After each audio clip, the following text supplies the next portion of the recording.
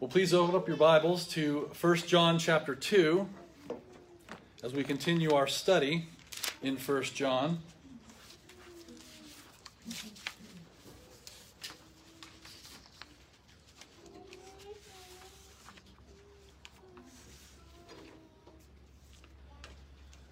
This is sort of a part 2, I guess you could say, to our previous time in the epistle of 1 John. We covered one verse last time, and we're going to cover one verse again today. That's not necessarily a pattern that I'm striving for, but I believe that this one verse is so rich as the previous that it's going to take some time to unpack, and I think it'll be very profitable for us. So we're going to be looking at 1 John chapter 2, verse 19. Follow along with me as I read the Word of God. They went out from us, but they were not of us. For if they had been of us, they would have continued with us.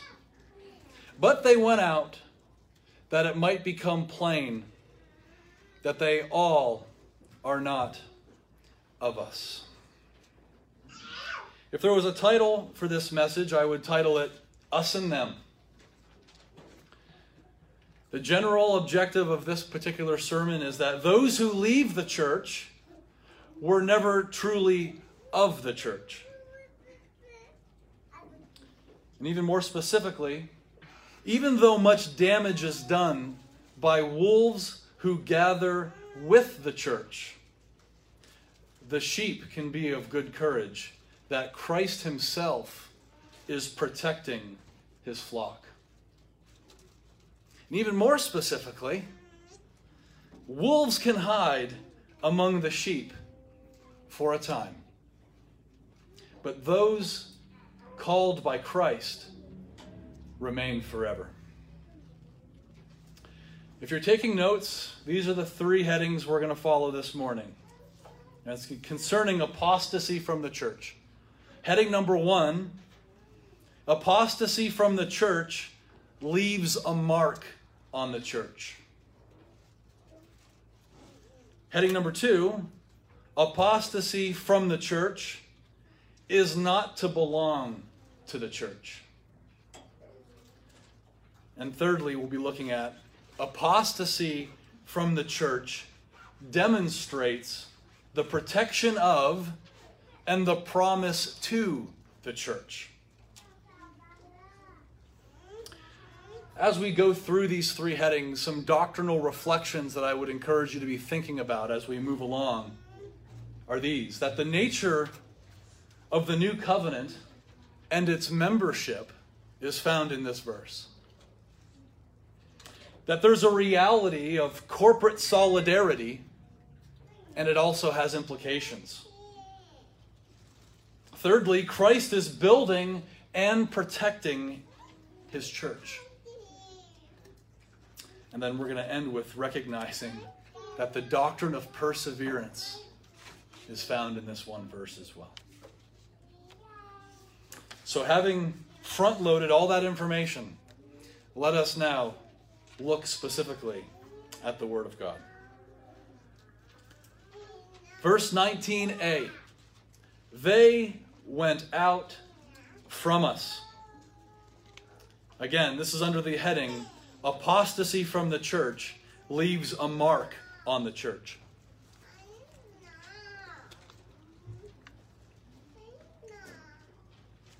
After reminding his congregation of the well-known, passed-on apostolic doctrine concerning Antichrist, the Apostle John reminds them now of a detail that they also were aware of.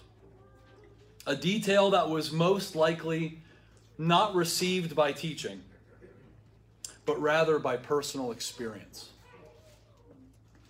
That there were those who once walked among them, worshipped with them, even taught them in the church, who were now no longer with them. In verse 19a, it starts out with the word they. They went out from us. Well, who is the they that John is speaking of? It's not the Antichrist, who we talked about at length last week, who was to come. No, rather, John said in verse 18, so now many antichrists have come. And John then went on to say, because we have seen these antichrists now coming, we know that it is the last hour. And so when verse 19 starts out by saying they, John is speaking of those many antichrists who were there even in his own day. John has been leading up to this point in his epistle where he's been discussing congregational life. If you recall, it was a burden from the very beginning to put forth the true Christ. And by putting forth the true Christ, the true gospel. And by putting forth the true gospel, the true Christian ethic. Why? Because we identified in John's day, there were those in the church who were teaching a false Christ, who were teaching a false gospel, who were teaching a false Christian ethic. They had no authority in the church. They were not apostles. In fact, they were contesting the apostles.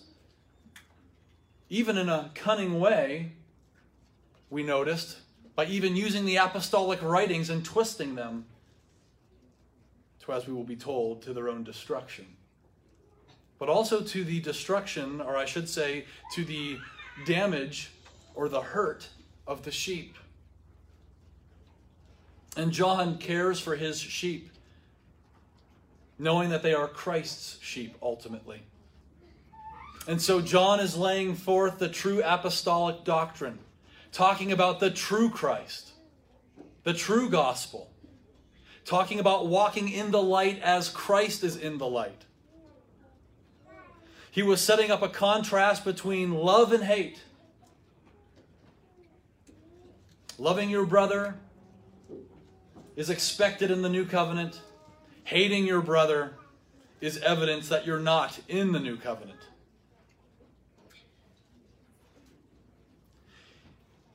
John now is setting up a contrast, not between love and hate, but between truth and lies.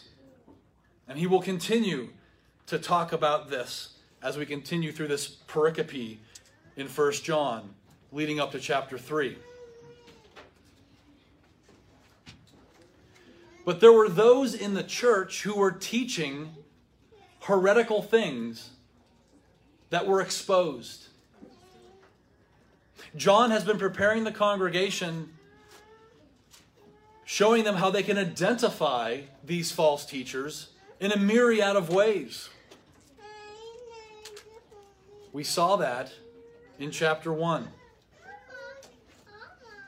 And now John is reckoning with the fact that there were those who now have departed from their company. Those who have now departed from the church. That were doing those very things.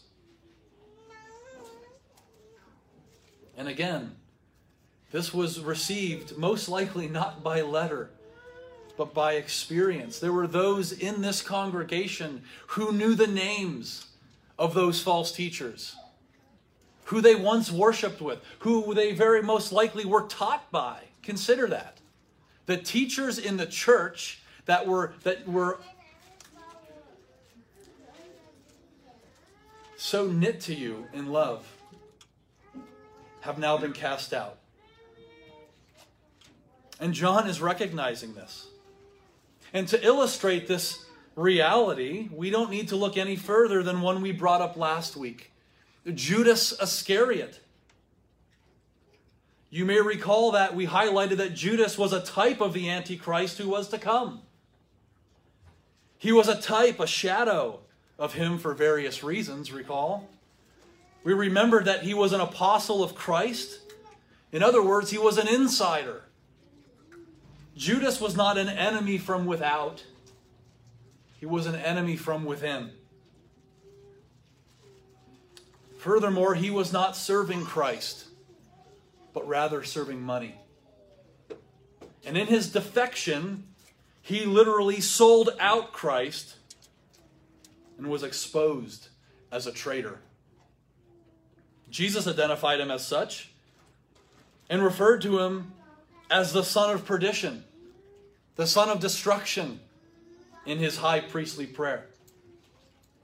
We talked about how that connects with the Apostle Paul calling the Antichrist the same name. But even still, at the Last Supper, consider this, at the Last Supper, none of the other apostles suspected that it was Judas that would betray Christ. When Christ said, one of you will betray me, what did they all do? Point to Judas and said, well, of course it's him.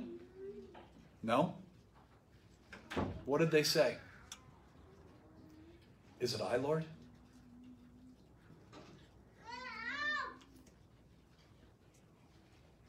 I think that if you were to ask the congregation that John is writing to about these false teachers who are now no longer with them, before they were cast out, is that teacher in Christ? They most likely would have said, well, absolutely.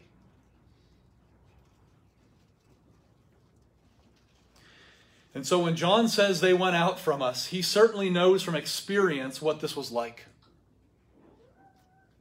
Could John have remembered how deep that cut him?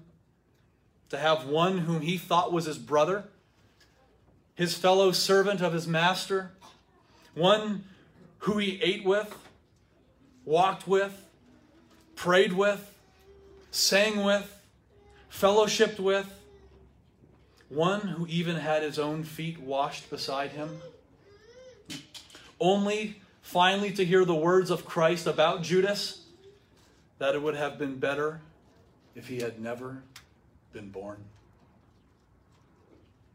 Matthew 26:24.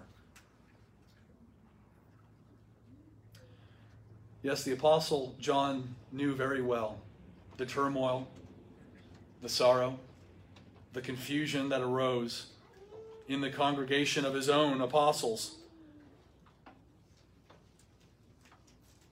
What they would have been feeling in light of their similar experience. Those who are within the visible church, who later leave and defect and abandon the church, they leave a mark on the church, especially upon those who loved them. Now, brothers and sisters, we all love each other in Christ. In fact, this is an evidence that John is going to later say shows that you are in Christ, that you love the brothers and sisters in Christ. But there are those in the congregation that you've been providentially given the opportunity to draw closer to spend more time with.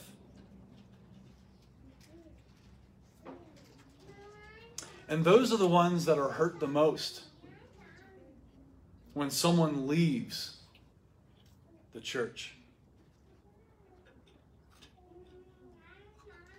Has this happened to you?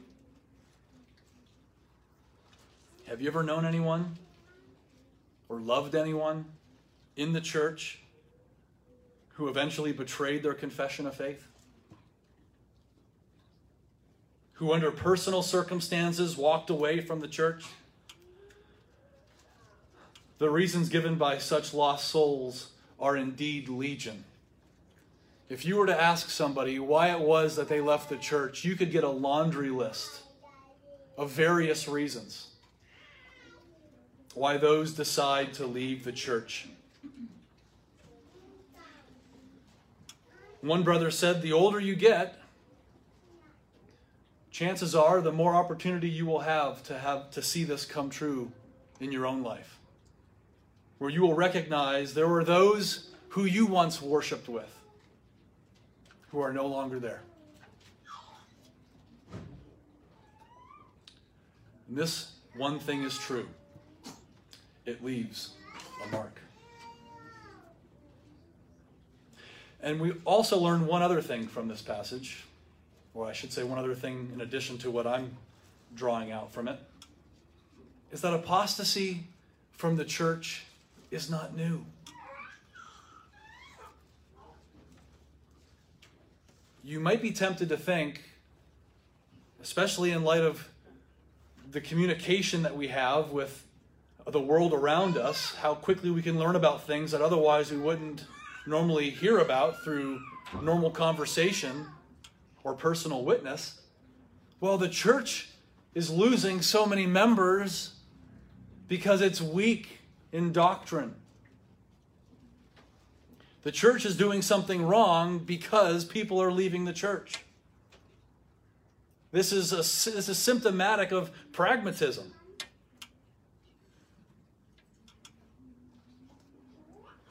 No. This was going on in John's day. This was happening from the very beginning. This happened in Judas. And it wasn't because of weak doctrine. And it wasn't because there wasn't any accountability. We'll get to the ultimate reason why this is happening as we continue. Look with me at the next part of the verse. But they were not of us. Now we're getting to the reason why it happened and why it continues to happen. The heading is apostasy from the church is not to belong to the church. John wants to make sure that his little children, his beloved in the faith, know the real reason why these false brethren were no longer walking among them. Sure, many of them might have known the details and circumstances as to why these apostates had left, especially the false teachers.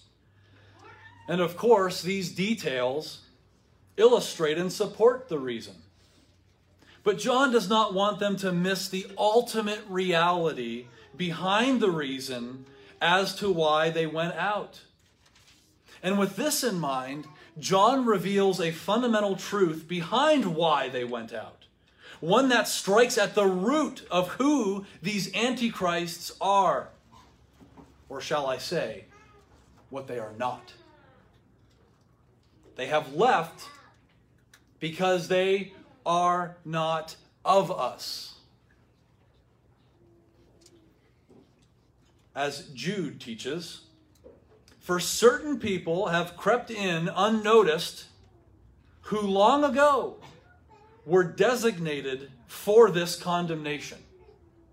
Ungodly people who pervert the grace of our God into sensuality and deny our only Master and Lord, Jesus Christ. I believe Jude is speaking of the same predicament in John's congregation. This was not isolated to Ephesus, to whom I believe John is particularly writing to. This is a symptomatic problem. We talked about this proto-Gnosticism that was sweeping across the ancient world, mixing Christianity with other false religions. And listen, we could think, oh, so that's the reason. Because Gnosticism was springing up its head. There was just a localized threat. No, listen to what Jude says. Certain people have crept in unnoticed who long ago were designated for this condemnation. The King James Version will say they were ordained for this condemnation. The New American Standard says they were marked out for this condemnation. Jesus says, Father, I've lost none of them except for the son of perdition, so that the scriptures might be fulfilled. There's no pragmatic reason why these things are taking place. There's a theological reason why these things are taking place. They've been ordained to take place. What does John mean? Well, first off, he means that those who went out did not belong to Christ. Repeatedly in this one verse, John sets up a dichotomy. How many times does he say us and they? Us and they. Us and they. 5 of one, 6 of the other in our English translations. John is showing that there is a fundamental reality here. There's an ultimate reality behind the difference between them and us. And this is where we come to the nature of the new covenant. We talked about in previous sermons the nature of the new covenant. We looked at Jeremiah 31 through 33. These promises that were made long ago concerning this new covenant that we are in. This new covenant that began in the last day. The time between the first and second comings of Christ. Some of those promises included that God would put his law on the hearts of his people. That they will all know me, the Lord told the prophet. And furthermore, I will forgive their iniquity and remember their sins no more. Remember, if you look back at 1 John chapter 2, look at verse 4 in chapter 2. Whoever says, I know him, but does not keep his commandments is a liar, and the truth is not in him. What John is saying there is that we have a promise given to us by God of what someone in the new covenant will be. It will be someone who knows the Lord. And then John says directly, whoever says, I know him, but does not keep his commandments is a liar. Why is he saying that? Because Jeremiah also said that God would put his law within them and write it on their hearts.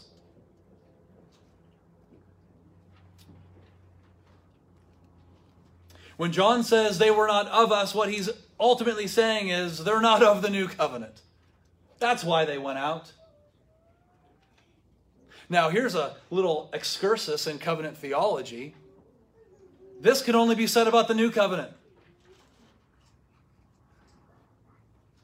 The apostles, who were all Jews, who were members of the old covenant, were all rightly in the old covenant. Even Judas could say, I'm in the covenant.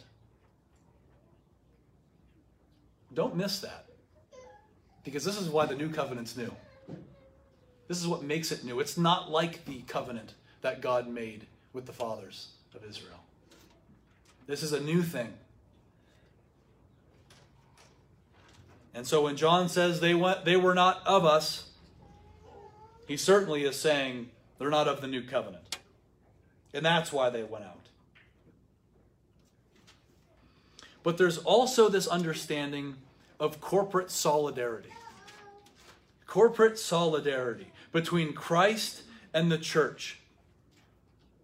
I won't refer to it at length now, but John Bunyan makes a very interesting case between Christ and the Antichrist, and Christ's body and the body of Antichrist.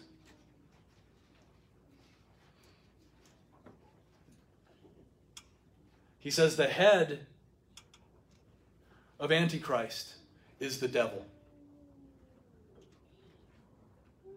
The head of the church is Christ. And just as the church has a body, Antichrist has a body. This is what I understand from these many Antichrists who had come in John's day. They weren't the Antichrist, but they were members of his body. But Bunyan goes further. There isn't just a head of Antichrist and a body of Antichrist. There's a spirit of Antichrist. Just as there's a body of Christ, the head of Christ, and the spirit in the body. And just as there's corporate solidarity between you and I, brothers and sisters, as we are members of Christ's body, there is also corporate solidarity between these antichrists and the Antichrist, the man of lawlessness.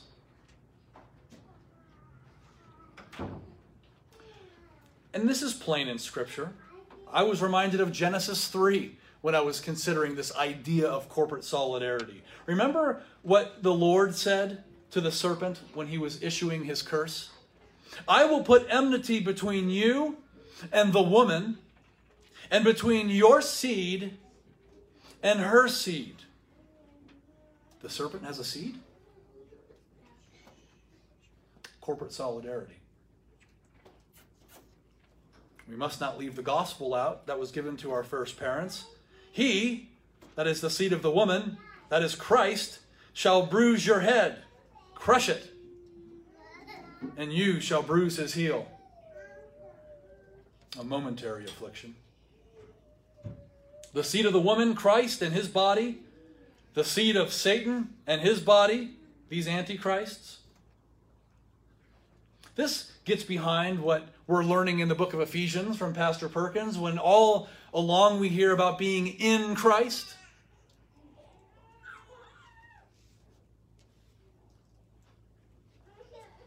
Yes, we are members of Christ's body. Remember that intriguing word of our Lord given to Saul, who is still breathing threats and murder against the disciples of the Lord in the book of Acts? When he went to the high priest and asked him for letters to the synagogues at Damascus, so that if he found any belonging to the way, men or women, he might bring them bound to Jerusalem. And then the Lord appeared to him on the road as he approached Damascus. And that light from heaven shone around him. And Saul fell to the ground, and he heard a voice saying what? Saul, Saul, why are you persecuting my church? No. Although that is true. Why are you persecuting me? There is a corporate solidarity between Christ and the church, and between the Antichrist and these Antichrists. And so when John again says, but they were not of us, all of this is packed in there.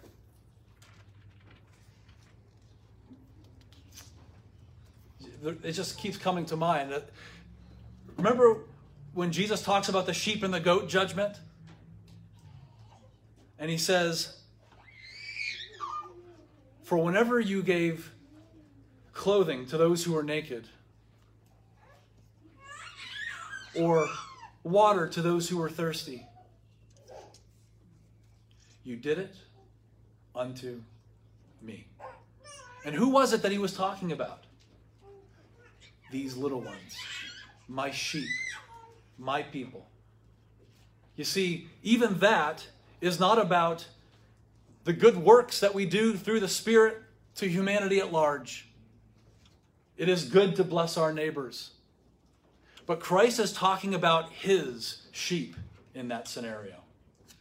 And when we help those in need in the congregation, when we have koinonia, fellowship, when we serve each other with what is needed, Christ says, you're doing it unto me.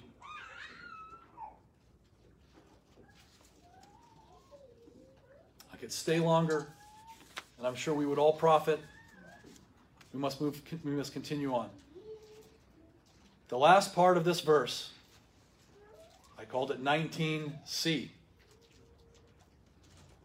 reads thus: for if they had been of us, they would have continued with us. But they went out, that it might become plain that they all are not of us. I believe that this verse demonstrates the protection of the church and the promise to the church.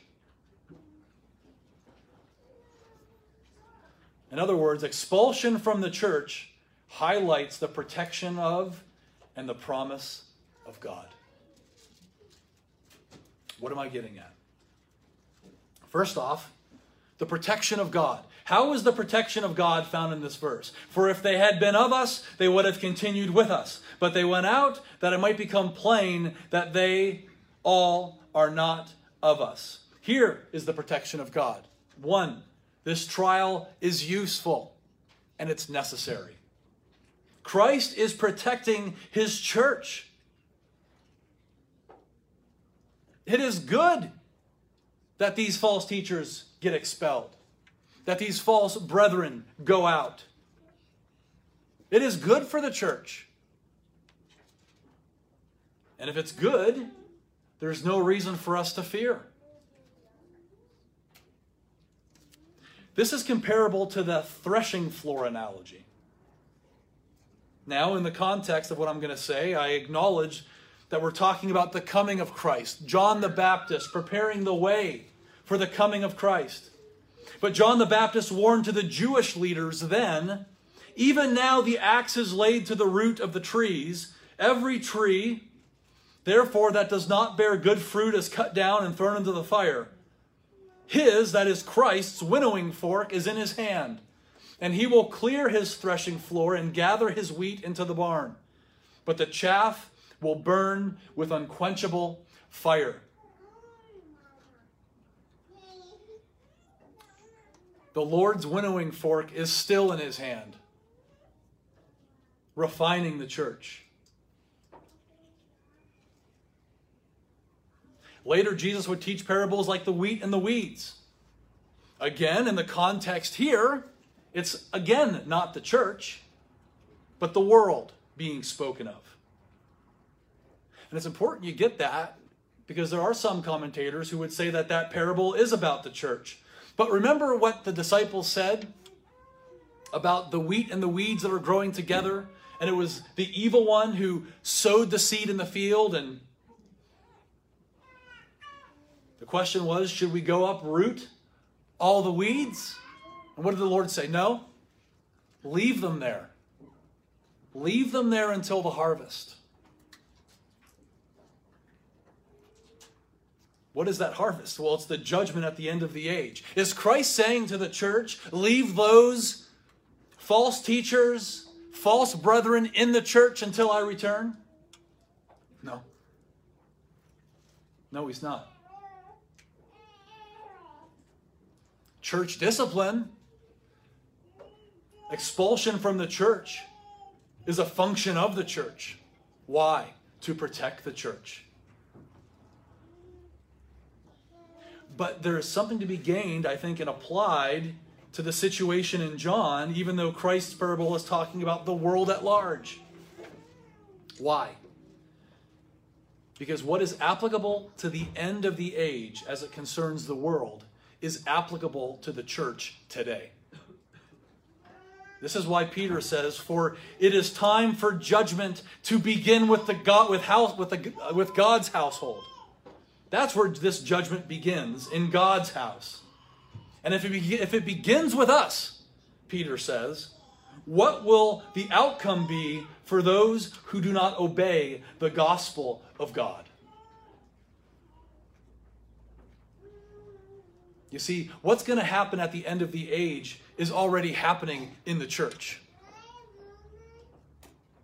Antichrists leave, but the church remains. The wheat remains, but the chaff is blown away. And this highlights the protection of God. He's the one doing this. Just as God has ordained these false teachers and false brethren to be in the congregation, he also ordains for them to be exposed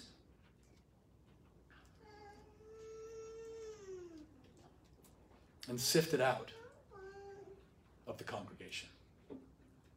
For if they had been of us, they would have continued with us. But they went out that it might become plain that they all are not of us. But this highlights not just the protection of God, but one that I think is a hidden doctrine. And I say hidden, not that it's not revealed there, but that it's revealed in the sense that through implication. This reveals the implication of a promise that God has made to the church. This observation of John is part and parcel to the promise made to the church that those who are in Christ, those who are of us, as John would say, will persevere. It's those who are not of us that go out. How many false teachers have gone out of churches to set up their own religions? Isn't it interesting that a lot of the cults that we know of have been started by those who used to be in a Bible-believing church? A gospel, God-fearing church. But those who remain are of us. And here is the doctrine of the perseverance of the saints. This is where your joy should overflow, that God again is doing something in the church as it relates to you remaining in the church if you belong to Him. Remember what we said at the beginning? We said that wolves can hide in the congregation for a while, but eventually they're exposed. And if not in this life, certainly before the throne of the judgment seat of Christ, where all will be revealed. Wolves can hide among the sheep for a time, but those who are called by name, by Christ, who are truly sheep, remain forever. They remain forever. It reminds me of the previous verses that we talked about leading up to this part. Do not love the world. The world is passing away along with its desires, but whoever does the will of God abides forever. This is also a promise here in verse 19, by implication. But I want to say one thing about perseverance that I think is important. Because the doctrine of perseverance, and I trust you're here because you agree with the doctrines of the Reformation and what is commonly referred to as Calvinism or tulip. Well, the P in tulip is the perseverance of the saints. But we're in danger of misunderstanding that, I think. Because perseverance oftentimes, or I should say, has the temptation to be thought of as if it's something that we do. We persevere. It's by our works. It's by my devotions. It's by my prayer life. It's by my pious behavior. These are good things. Prayer life is good.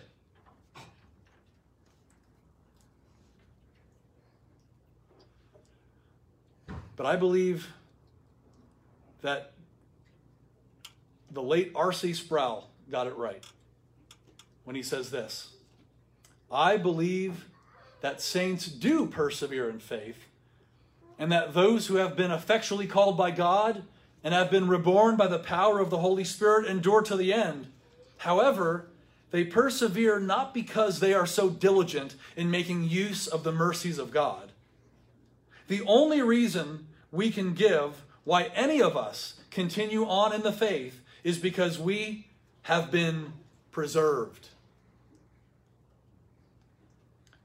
So, Dr. Sproul says, I prefer the term the preservation of the saints, because the process by which we are kept in a state of grace is something that is accomplished by God.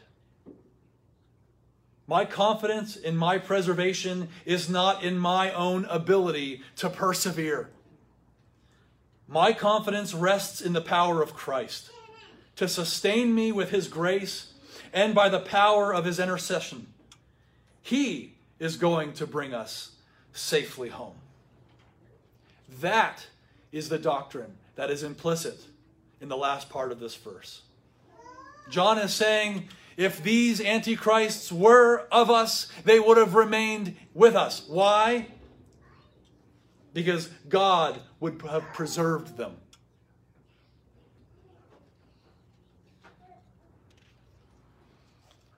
And this is no mystery. Dr. Sproul is not teaching something that is even foreign to our own confession. I would remind you of this last point. This preservation of the saints depends not upon their own free will, but upon the immutability of the decree of election, flowing from the free and unchangeable love of God the Father, upon the efficacy of the merit and intercession of Jesus Christ and union with Him. Oh, brothers and sisters, it's not because of our work that we persevere, but rather we are preserved because of the election of God and because of the works of Christ who stands in our place. We began with Psalm 32 this morning. I want to end the sermon with it today. We prayed this in our call to worship. You are our hiding place. You preserve me from trouble. You surround me with shouts of deliverance. Selah. Oh, Father, we thank you for this time in the Epistle of John. We thank you for the truths that you have revealed. We thank you for hiding us in Christ. He is our hiding place. And we thank you, Lord, that we are preserved by your sovereign hand, by election. That before we were even born, you knew us and have called us in time and space to your Son, Jesus Christ. Oh, how sweet the congregation is, Lord.